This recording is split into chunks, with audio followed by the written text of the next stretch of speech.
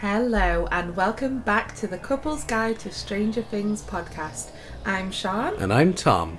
And we're just a couple of super fans who met through our love of Stranger Things. In this episode, we will be discussing Chapter 2, The Weirdo on Maple Street. Shall we dive in? Let's go. So I think the first thing to say is that me and Tom have both got a cup of tea, and Tom is finishing off his biscuits. For our American friends, his cookies. Nom nom nom nom nom. So apologies for any background noise you may hear, but he is doing the very traditional British dipping his biscuits in his tea, so it should be fine. You shouldn't hear a thing. You'll have no idea. But we're just setting the scene for you, you know. Yeah. Lays back on the sofa, cheese grater microphone in between us. Yeah. Teas in hand, bickies in gob. Most of that probably made no sense to most countries. You know, like when we have slang that we don't They'll even get realise. used to it eventually. If they're faithful listeners, which you should be, then you'll get used to it eventually. So we'll start properly now. So, Chapter 2, The Weirdo on Maple Street. Now, this is probably one of my favourite episodes. But solely because it is the start of Mileven. Absolutely, spot on. It's got some of the most wholesome scenes between Mike and Elle, I think. Yeah, exactly. It's truly the first time we see Mike, sort of, like you say, softening around her. Yes. Compared to his friends. Straight away, there's no delay in... I'm sorry, people, but Tom's biscuit just broke in half. Thankfully, not into my tea like it usually does. And I knew I was going to laugh. But sorry, please continue. Yeah, Mike's voice changes. It's like suddenly tender. Straight away, there's zero delay in him sort of trusting Elle, knowing that she, you know, sort of getting that she's not lying. Yeah. Yeah, you know, like believing every word she says. And, like you were saying 2 seconds ago as well, before we started, understanding what she's trying to say. Yes. Through the lack of words. Yeah. Just through sheer facial expression or, like you say, through her eyes. Yeah, I honestly, not just this episode, but really pretty much all of season 1 and especially season 2 when they're reunited, so much is said through the eyes. It's unbelievable. Yeah. And that is such a credit to Millie and Finn's acting. Yeah. And like you had said, Elle/Millie doesn't have that many lines in season 1. No, honestly, I think you could count them on one hand. Probably. And she says so much with her face, especially her eyes. They're so expressive. And yeah, for me personally, I just found that it completely drew me in. Yeah. Oh, same here. I mean, honestly, the casting crew for season 1, they nailed it. Absolutely, they did. That's it. It's obviously, we've seen Elle played by someone else in Secret Cinema, and she did a fairly good job. Yeah, she did really well. You can't imagine these characters being anyone else. No. Other than when it's a completely different thing like that. But honestly, no, it wouldn't work. Yeah, they just do it so well. And like we were saying about Mike trusting her immediately and Elle trusting him immediately, there's so many moments in this episode that highlight that. Yeah. Straight from the beginning, with even things like Mike saying to her goodnight and she's like, night, Mike. Yeah. Like, she's saying more than we've heard her say before. Exactly, yeah. She's saying more words to him than anyone else. Yeah, and she's probably never said goodnight to anyone before. No. And like I had said to you, what I loved is that almost immediately Mike understands what she's saying. Yeah. And that's no like disrespect to Benny, but with Benny it took him a while, or he almost like he didn't truly believe what she was saying when he'd ask her stuff and she'd answer, because he couldn't believe that probably that she'd gone through certain things or that her name could be 11. Yeah. But Mike just accepts it. Yeah. And he knows what she's saying. Like, it only took her one, like, tap towards her chest and he was like, your name's 11? Yeah. And yeah, he found it weird. You know, he pulls a bit of a face like, really? But he doesn't express that. He doesn't want her to feel weird or scared or anything like that. You can clearly tell he's immediately got this affection towards her. Yeah, absolutely. And that's it. And I've always wondered that, like, why he has such an affection towards her to begin with, and Dustin and Lucas especially don't. And I just think, to begin with, I think it's just very much to do with their character, and like how he's the... Am I saying it right by saying paladin? Or is it paladine? Paladin. Paladin. I think so, anyway. Sorry to any really die-hard Dungeons and Dragons fans that I may have just said the word wrong. But he is like the knight, you know, he plays into that character, doesn't he? And he is the brave one, and he's the sympathetic one, and he wants to help. Exactly. And like I'd said to you, like, I think some people could see Mike in this episode and think, has he forgotten about Will? Yeah. But actually, I don't think it's that. I think it's more the fact that he feels so helpless about Will, and he doesn't know what to do to find Will, that he's got this girl that he can actually help. Yeah. And he's like, oh my God, I can actually help someone. Yeah, exactly. It gives him a purpose. Yeah. And I, obviously, from what we know of Elle and what she's been through, I'm so glad that he is so kind to her. Yeah, that's it. It's such a relief that she found Mike and not like Troy. Oh my God, I know. And it's so funny, isn't it? Doing a rewatch now that we are parents. And I'm not saying people aren't empathetic anyway, but I can honestly say, like, the first time I watched it, obviously we weren't together yet, and most certainly was not a parent yet. Mm-hmm.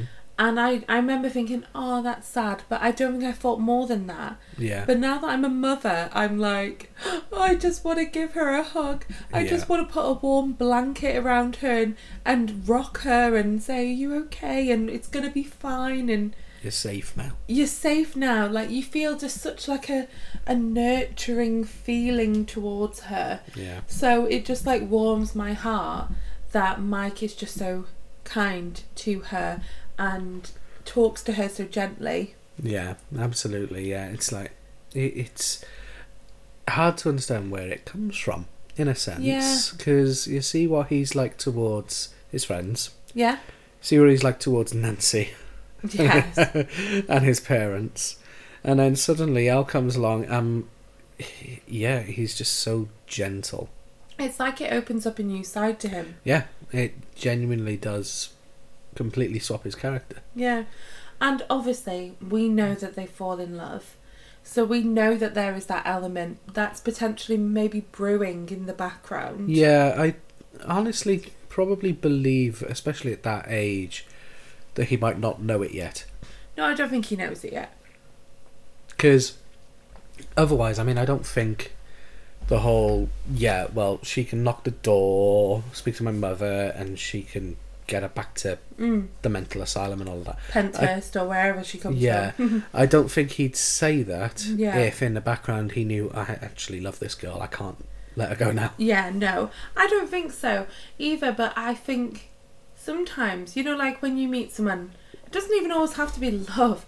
When you meet someone and you're like, oh, they're my person, or oh, we really click. Yeah. It's kind of like that, I feel. Yeah, like I he's think immediately like, I understand this girl. Yeah, exactly. And she trusts me by the looks of things. And yeah, exactly. And that's it. I mean, in terms of trust building and all that, like, you can't not mention the closet. Oh, I know, yeah.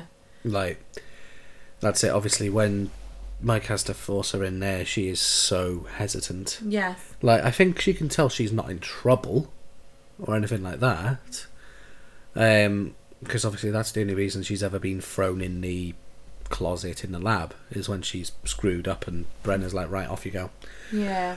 So I think she can tell she's not in trouble, especially with the fact that Mike is explaining, you know, I need you to hide in here or my mum will find you. Yes. And then, yeah, but when he comes back and he's asking if she's okay and all that, I think that's when she truly then believes that she can fully trust this boy.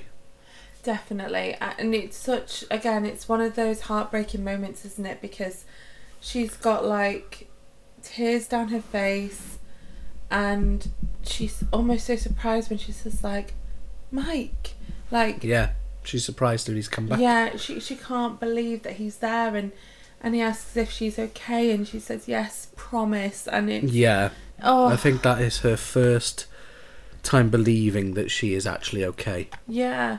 And there's just so many moments in this episode, and that really is us skipping ahead really to the closet scene, because there's so much that happens before that. Like, even with those first scenes in the basement, I said it was interesting how obviously, you know, they persuade her to go into the bathroom to get dressed because she doesn't know any different to not get dressed in front of them, which is, it's hard to think about. Yeah. But when he says, let me just shut the door this much, I said to you, didn't I, that it reminded me of Hopper saying the door's got to stay open 3 inches, keep the door open 3 inches. Yeah. So that gave me like a little smile, because I just kind of thought, that's a bit of a, you know, nod to the future. Yeah. Without them even realising that door's got to stay open. Yeah, exactly. So that was quite a sweet moment for me, really. Can we talk about how Mike doesn't even feel awkward about that? No. Like, that's it. He does accept so much that she says. Yeah, exactly. Like that. If anything's completely abnormal,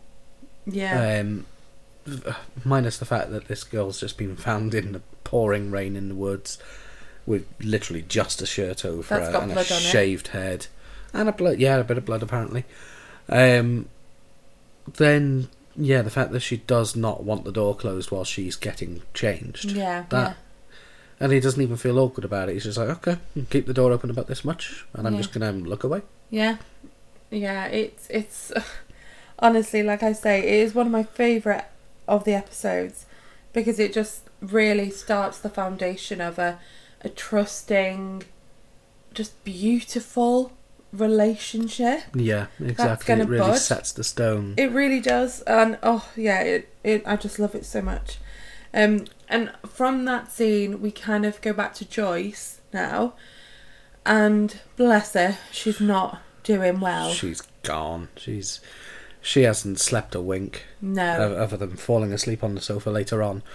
But that's it. It's like Hopper comes along at that point as well, and I said to you, I wondered why he kind of discredits Joyce saying that she's heard Will breathing on the phone, and he sounded scared, and she knows it's him, and he says that he, you know, thinks it's going to have been a prank call, and he's quite stern on that. Now that we say about her being so tired, I'm wondering, does he think that because he thinks she's hallucinating or something? Probably, that's it. And I mean, what she really needs to say instead of just breathing is that she could hear him whimpering. Yeah, like you definitely. said. Because if it's just breathing, then, you know, not much voice is going to come through that. It could be anyone. Yeah, I suppose. But if you hear a whimpering, then you get a tone of voice. Yeah. And yes, it could just be any kid, potentially. But you're going to start to recognise it. And I think you would with whimpering, because we would recognise Harry's whimper. Yeah. You know. Exactly. A mile off, probably. Yeah. It puts the fear of God into us. Well, at the moment he is the only kid in the house, and we're not hearing it over a phone. No. But yeah, I get exactly what you mean. When you hear a bit of a whimper that you've probably heard before. Yes. Maybe. I mean, especially with that father. Oh. Yeah, so I think she just needed to say a bit more than breathing, and that might have had Hopper believe her. Yeah. Potentially, but you make a very good point about her being absolutely exhausted. Yeah. She's probably at a point now where she's going to start hallucinating things. Yeah. And it's funny really how on the last episode I said how those first scenes of Joyce made me think she was an absent mother, while in this episode you think the complete opposite. You start to really get to know Joyce. You know, you see her love and her desperation for her children. But in the scene in Melvard's, when... Melvard's. her work, her place of work, when, you know, she says how long she's worked there and she's never took a sick day and all this kind of stuff. She's never done anything that would be detrimental to earning money, you know, for her family. Exactly. And when she says, you know, I don't know where my boy is, and yeah, it just shows you her desperation and her love for getting her child back. Exactly, that's it. She's reached a point of desperation now that she's having to break that streak of 10 years in work, never taking a sick day, any of that. Yeah, and like you say, she's at a point of absolute desperation, needing an advance, needing that phone. And a pack of camels. And a pack of camels. That is such a good scene. Like, honestly, they did hit the jackpot with so many actors, and that includes Winona Ryder. Absolutely all of them. There's not a single actor I can fault, and that includes the jocks and all of them. Everyone plays into their character perfectly. They really do. And I know that Winona Ryder was their only big name. Yeah. And so sometimes when things launch with a big name, sometimes that person can be quite disappointing, and it's all the new actors that you're like, oh wow. Yeah, but that's it, because you can see the other characters that person's played potentially. But Winona Ryder is just pure gold. Mm-hmm. She has always been a phenomenal actress. Yeah. And yeah, she just does it. She does it so much credit.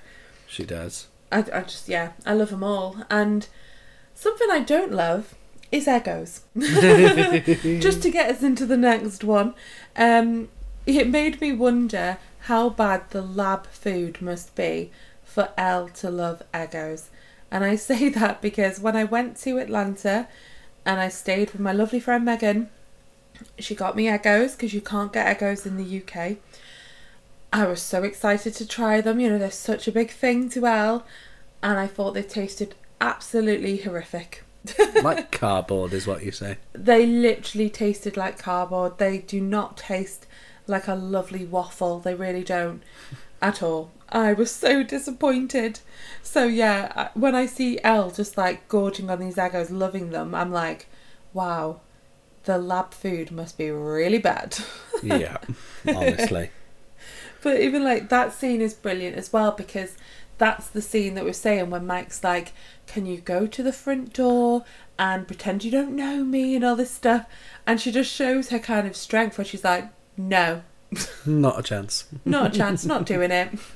I love that about her, because she's so vulnerable in so many situations, in so many moments, and then you have those lovely sparks where she's just like, no.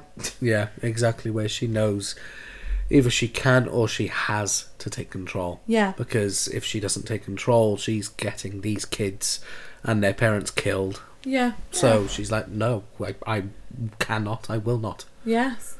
And she must explain more to Mike than we see off camera, because when he later explains to Lucas and Dustin, he says more about the bad men and what they'll do and all that kind of stuff, which she doesn't really cover. She just kind of says bad men. Well, I mean, you know, when he asks how much danger they're in, she holds up finger pistol. Yeah.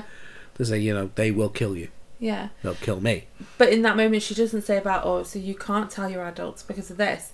But then he later explains that to Lucas and Dustin, saying, you know, we can't tell anyone because we'll get in big trouble, basically. Well, that's it. First of all, obviously, like they say, we weren't supposed to be out.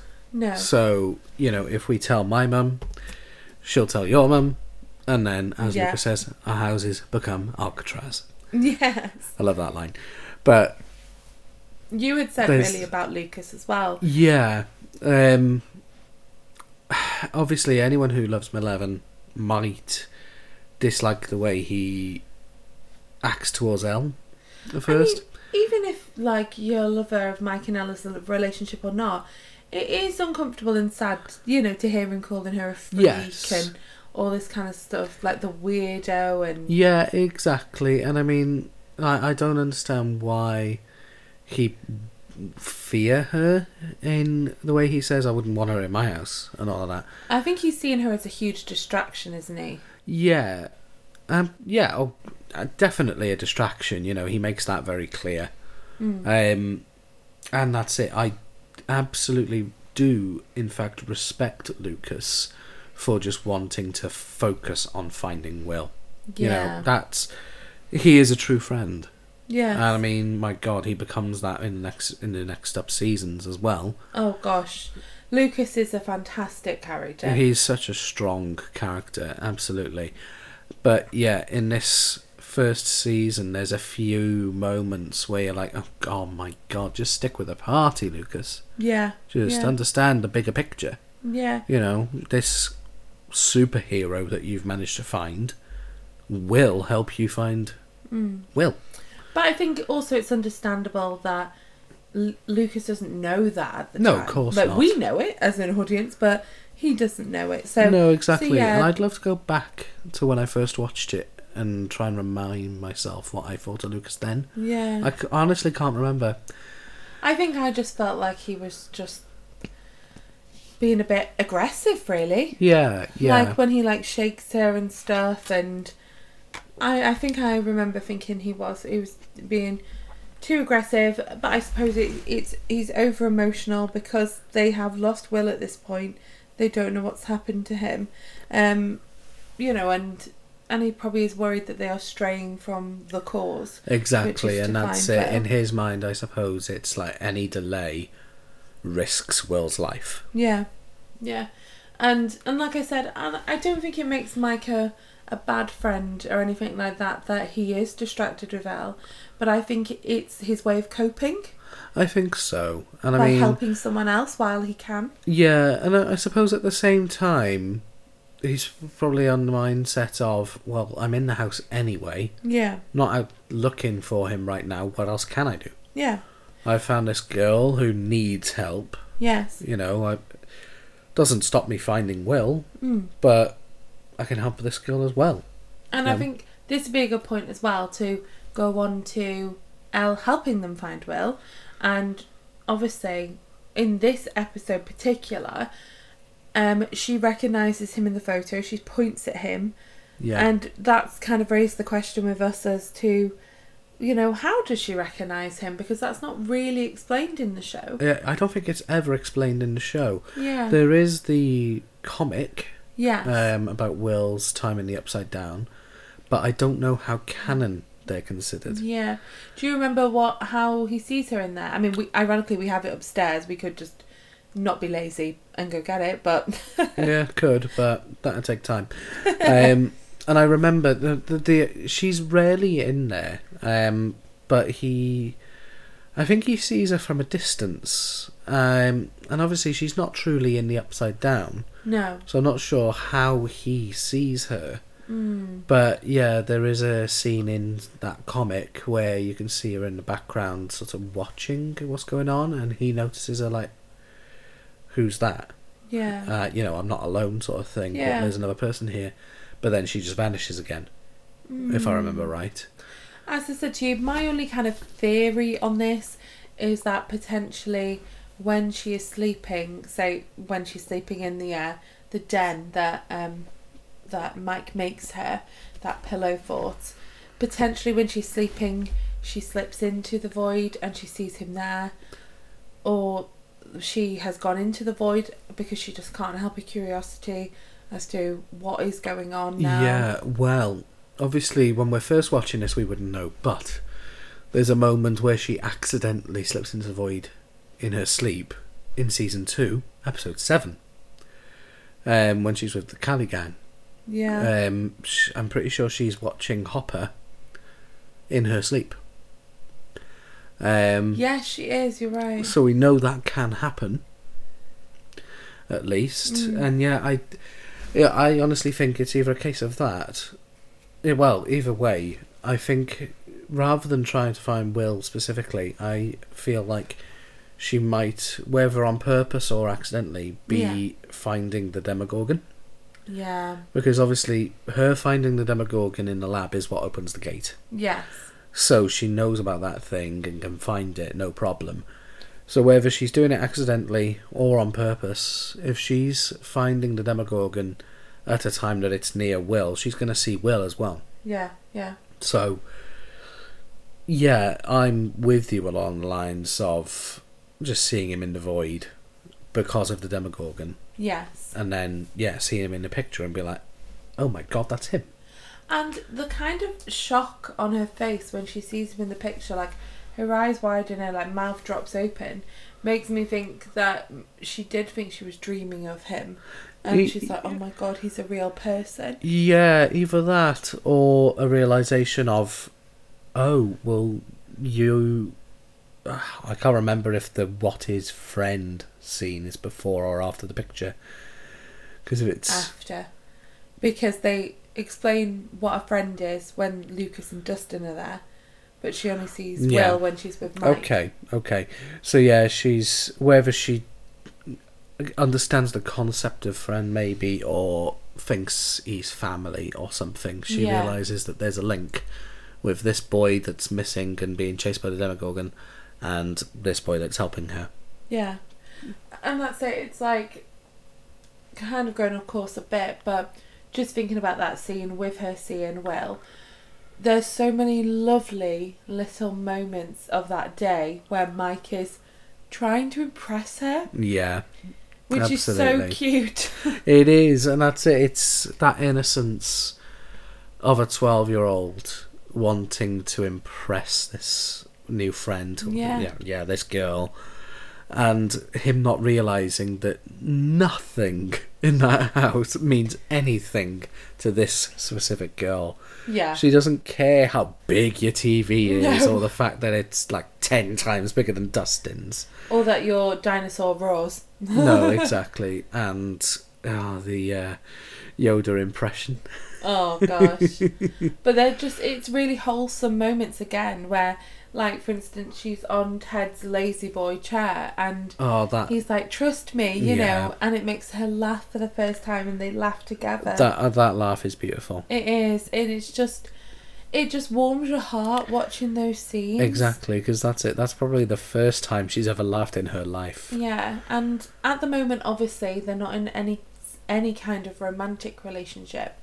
But I just don't see how you can't love their friendship, their budding friendship at this point. Exactly, that's it. And I mean, as it goes on, it just grows so much, and you can't deny that. No, and I just think, well, we both know that we think they are the most special couple ever. Yeah, they are. But we will try and move on to other aspects of the episode. Do we have to? Because, you know, I suppose there was some other things, just a couple of tiny things. Oh, I didn't notice them. Well, let me refresh your brain. So the first one that we had noted down was about Brenna and the people from the lab arriving at the buyer's house. I was curious about the kind of, don't really know what to call them, but like liquid vines oozing on that bit of wall. I don't even know if they were vines, but they were like little drips of some sort of liquid. Yeah. So I don't know if it's shed off the Demogorgon or if it's remnant from a gate. But it kind of had that noise that the gate has, you know, that almost like breathing monstrous noise. Yeah, I don't know whether that's coming from it or if it's just sound effects, because we know it's come from the Upside Down / the Demogorgon. Yeah, and so, I'm just not too sure what that's meant to be, and it's just curious. I mean, I suppose it ends up being similar to like the samples that they take in season 2. Yeah. To see what's going on. It could be as simple as it's some saliva from the Demogorgon. Maybe, but yeah. But it was interesting because it's this kind of remnant, and I suppose it's potentially growing, because when Hopper was there, he could kind of hear something or sense something, Yeah. but he couldn't really see anything. So that's it. I can't remember if we mentioned it in the last episode, but you wonder if there's a slight lingerance of the gate that the Demogorgon opened in there when it took Will. Yeah. Yeah, it's just one of those moments that it just really sparked my curiosity about what it was. And yeah, I think most likely it is like a remnant left over, but because that's now in our world, just like how Dart was able to grow from a baby Demogorgon, I suppose these membranes of whatever they are could start growing and getting bigger as well. Oh, I see what you mean. You wonder if they might grow and fester. Yes.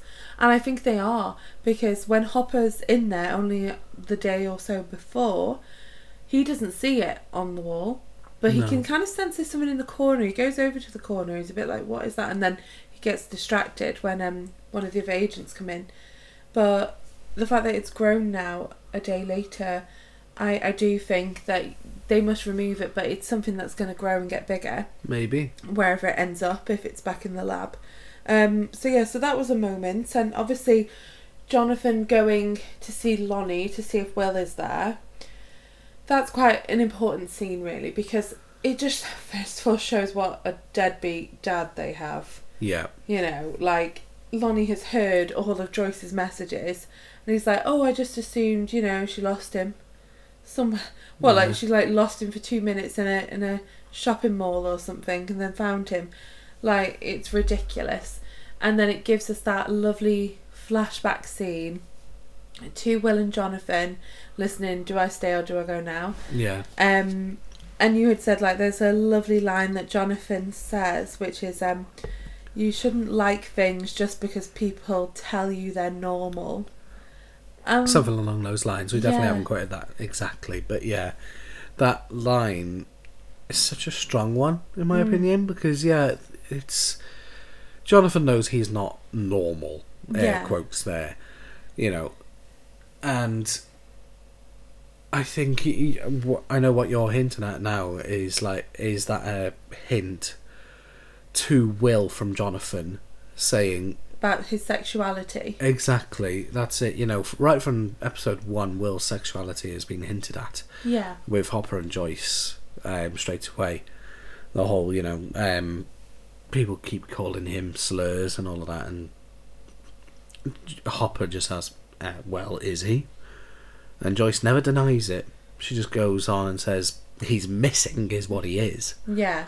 So, because you know, she doesn't care either way. Exactly, as any good parent should. Exactly. So there's that, and then in this one, I do wonder if Jonathan is trying to hint at Will without being so direct. Yeah. That you are who you are. Screw what anyone else thinks. Yeah. We can't all be the same. Exactly. That would be incredibly boring. Yeah, exactly. Yeah, so potentially, it could be a little hint towards that. Because, it is something that they have built up since season 1. And I know I'm skipping ahead, obviously, to season 4 here, but, you know, I wasn't surprised at all when Will came out as gay, because I always assumed he was from the beginning. He hasn't in the show. He has, of course he has. Oh, really? He's in love with Mike. Yeah, but he hasn't said those words or anything like that. No, but... As the audience, we've now been told I see what gay. you mean. Yeah, no. When you said he came out, it was like I thought you meant like he outright said to someone in the show. No, I was like, that was Noah, not Will. Oh, I mean, I've known about Noah as well. Oh yeah. But no, as well in season 4, those moments. Yes, Will hasn't said, "Oh, by the way, I'm gay," but we see him for the first time properly battling with it. Yeah, exactly. You know, that breakdown in the car. Yes. But also, we see the way Jonathan looks at him. Yeah.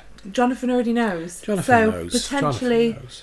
That talk in season 1 where he says those things to him might be to do with his sexuality. It might very well be. Clearly, Jonathan does know. Yeah, exactly. As you say, any good parent, any good sibling probably would know. Potentially before you yourself know. Yeah, very possible. And as Jonathan says, he's not going to care. Nobody else should. Unfortunately, it's the 80s. They're going to care. Yeah. And I mean, in the modern world, some people still do. But nobody should. No. You are who you are. Absolutely. You do you.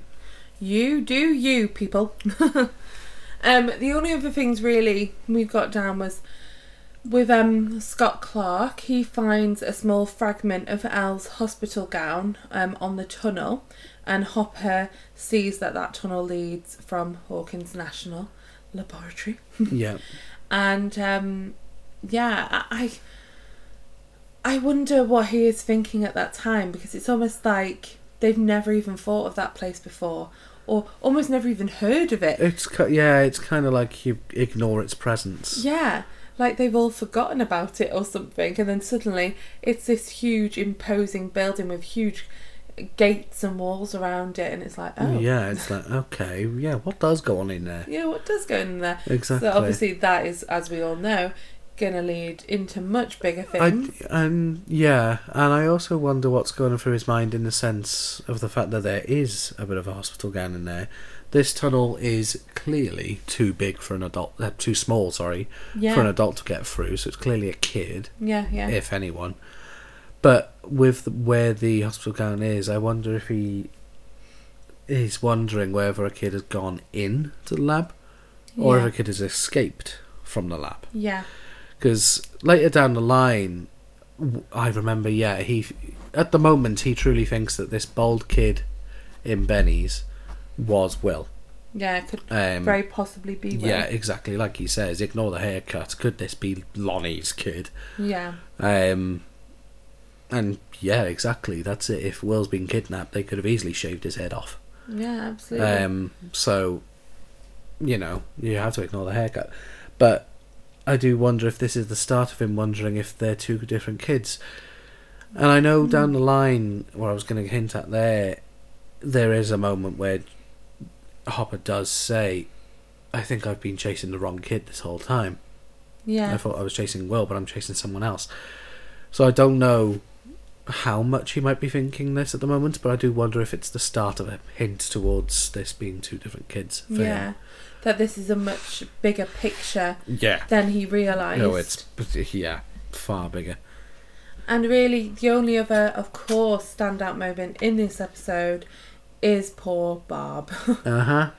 And it kind of links to this when Jonathan pulls up next to the police, signs and all that kind of stuff. Yeah, the police tape by the woods where Will's bike was. Yeah.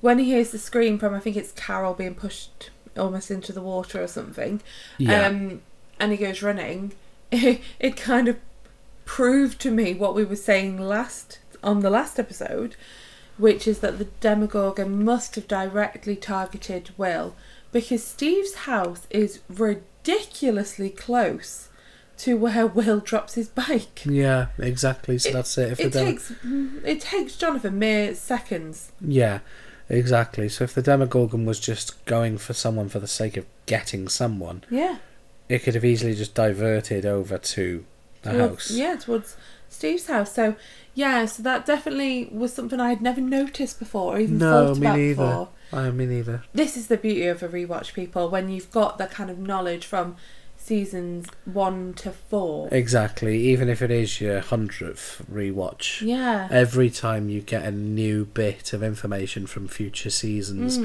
or the play, going back and rewatching, you think you know everything, but when you rewatch it and you see these things happening, you're like, oh, what if? Yeah.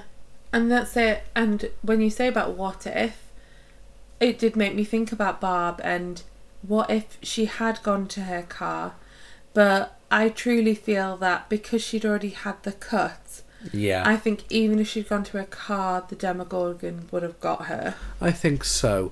And the other thing I think here now, obviously the Demogorgon is about to break through the wall in the buyer's house with Joyce there. You were wondering if it does break through there, but then it can smell the blood from Barb. Yeah, so potentially goes out the back door. Yeah, exactly. If you were. Exactly.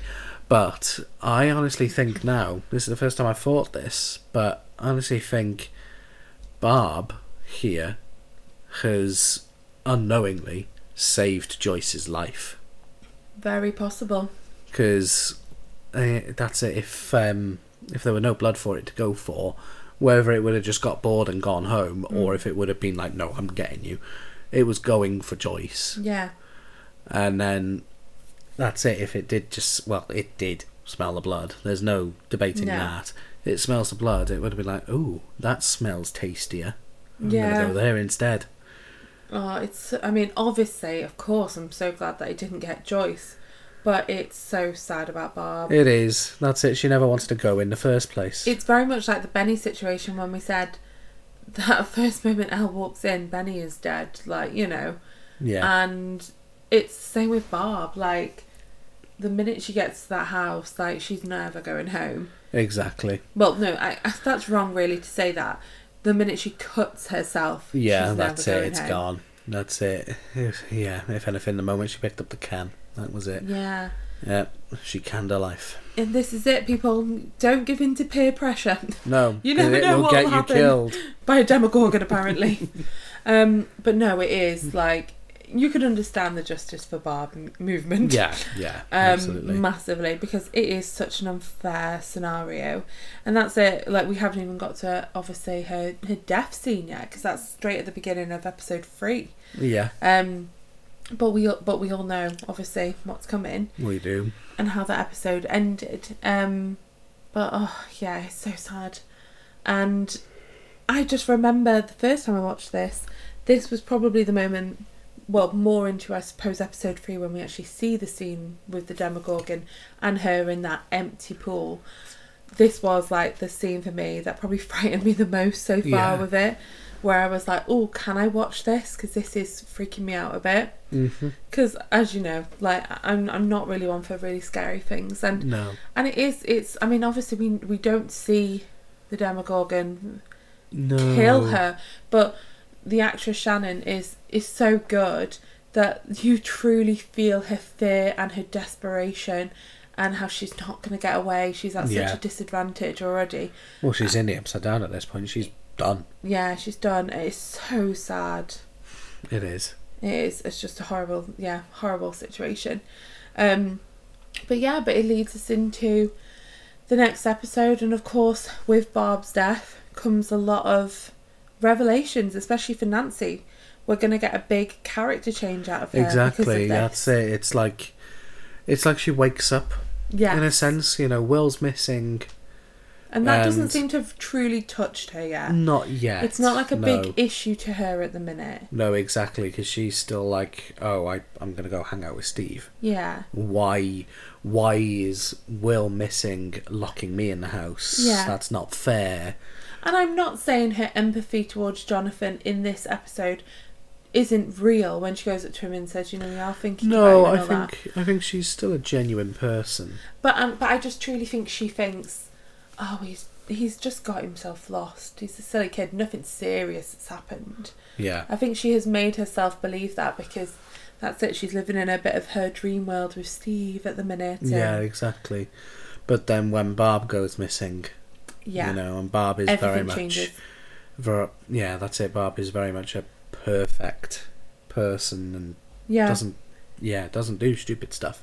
No. She's suddenly like, okay, first Will, now Barb, what is happening? And of course, understandably, she feels incredibly guilty about that. Oh, yes. Which, as we all know, still goes on into season 2. I was just going to say that bit in the party, where she's crying in the bathroom because of it. And she says in her own words, we killed Barb. Yeah. Yeah. Yeah, and this is the thing, like, obviously, I wouldn't want it to be the result of Barb having to die, but this character that we're going to get now emerge of Nancy is much preferable to me. Yeah. Like, she's so much stronger. Absolutely, and determined. That's it, yeah. I mean, you know, in Barb's own words, this Nancy at the moment who's falling for this, at the moment, jock character. Yeah. This isn't you, in Barb's own words. Yeah. That's it. Nancy, apparently, we're made to believe that Nancy's been this perfect grade character who's always been best friends with another perfect grade student and all of that. And then suddenly she's fallen for this jock who just wants to get in her pants. Yeah. And yeah, she's letting that turn her. She's becoming a party animal with them. Yeah. And all of that. And Barb's like, no, stop it. This isn't you. And then, yeah, I think the moment that Barb is gone, as well as Will, I think that sort of wakes Nancy out of her little dreamland with Steve. Massively, I think so. And she's like, okay, what is happening? Yeah. Where are these people? What's going on? Yeah. And I think really the only thing left to talk about from this great episode is how the production of the episode just makes it even better. Absolutely. And I mean, I think I know what you're hinting at. Something I always have to comment on when we watch this show is the sound effects. Yes. Like, namely, whenever Elle uses her powers, it's like little bits that they didn't have to do. You know, they didn't have to add a bit of a synth sound effect whenever she uses her powers, but it just sort of amplifies how powerful she feels. Like, the mere action of a door slamming, but on its own, seemingly. Yeah. That'd be enough. You know, she said this door is slamming because Elle is saying no again. But that sound effect whenever the door slams, because she's doing it with her mind, it just, as I say, it absolutely amplifies how powerful this girl is. Yeah. Like, the sheer strength that just comes out of her mind to slam a door across the room. That's it. Like, the sound effects, the music, just make the show. They take it from like an 11 out of 10 to like 111. Exactly. Because it just adds so much. And even like Hopper looking up at Hawkins' lab, like there was this synth music going on and it's like building up the drama, and it just adds so much to the atmosphere. It really does. And you know, that will, I'm assuming, be one of the things once you started watching that really drew you into this show, because you love synth. Well, you love 80s it's music. this show that really kickstarted that. Oh, really? I don't think it was as strong before. Gosh, so it was the other way round. Pretty much. Wow. Like, I think there must have been a lingerance, because as I go back to old music that I liked, I realise there's always an element of that in there. Yes. You know, like you say, like we were saying before, Knight Rider. Yeah. You know, I'd love that as a kid. Yeah, the kind of shows you like have got that kind of synth in it, or like 80s music and stuff like that. Exactly. And then I went through a phase as a kid where my mother's always listening to that kind of music, and I'm like, Jesus Christ, turn it off.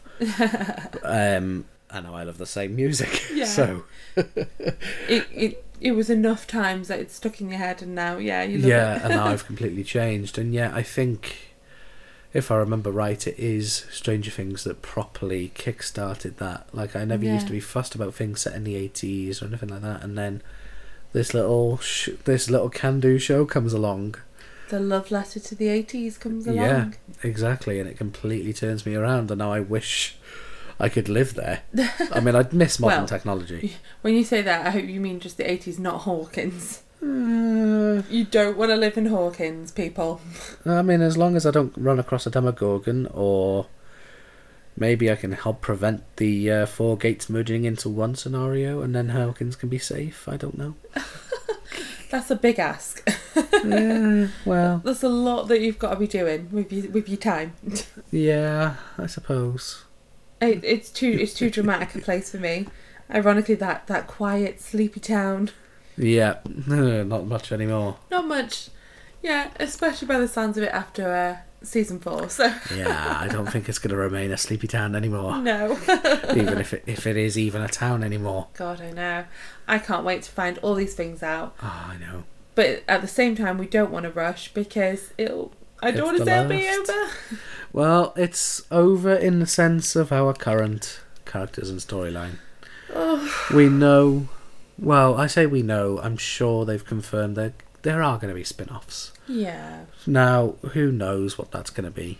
Whether it's prequel or after, or people during the same time period. Who knows how they're going to do that? But after seeing the play, like that, I said to you before, I didn't say this in our episode about the play, but before the play, because it was a prequel and it was going away from our characters, except for the adults, but it was going away from the characters we know and love, I was a bit sceptical in whether I'd like it or not. But as a Stranger Things super fan, I legally had to book those tickets. Absolutely, you had no choice. I had no choice. That's it. I would not have slept at night if I let those tickets go. So, yeah, after seeing that, and that's completely away from the show in that sense, and we absolutely freaking love the show. Yeah. I'm confident, whatever the spin-offs are, we might go into it thinking, oh, surely this can't live up to it. If it doesn't have Mileven, what's the point? Yeah. But the show didn't have Mileven. No, it didn't. And I do have a lot of faith and trust in the Duffer Brothers, and especially if they used like Sean Levy again and things like, you know, like a lot of the same people that they use, which I think they would, because I think if you've got a strong team, but I think you'll just continue to use them. Yeah, as long as they're available and willing to participate, and I think everyone. I'm sure they would be. I honestly think everyone involved in Stranger Things truly loves it, and I know the actors are getting to the point where they're ready to move on in some of their own words, and I fully get that. Absolutely fully get that. You know, they've been, in the case of Millie, she's been locked into this show since she was 11 years old. Yeah. So it's gotten beyond high school now, really. Yeah, exactly. And I say that because in the UK, we go to high school at 11.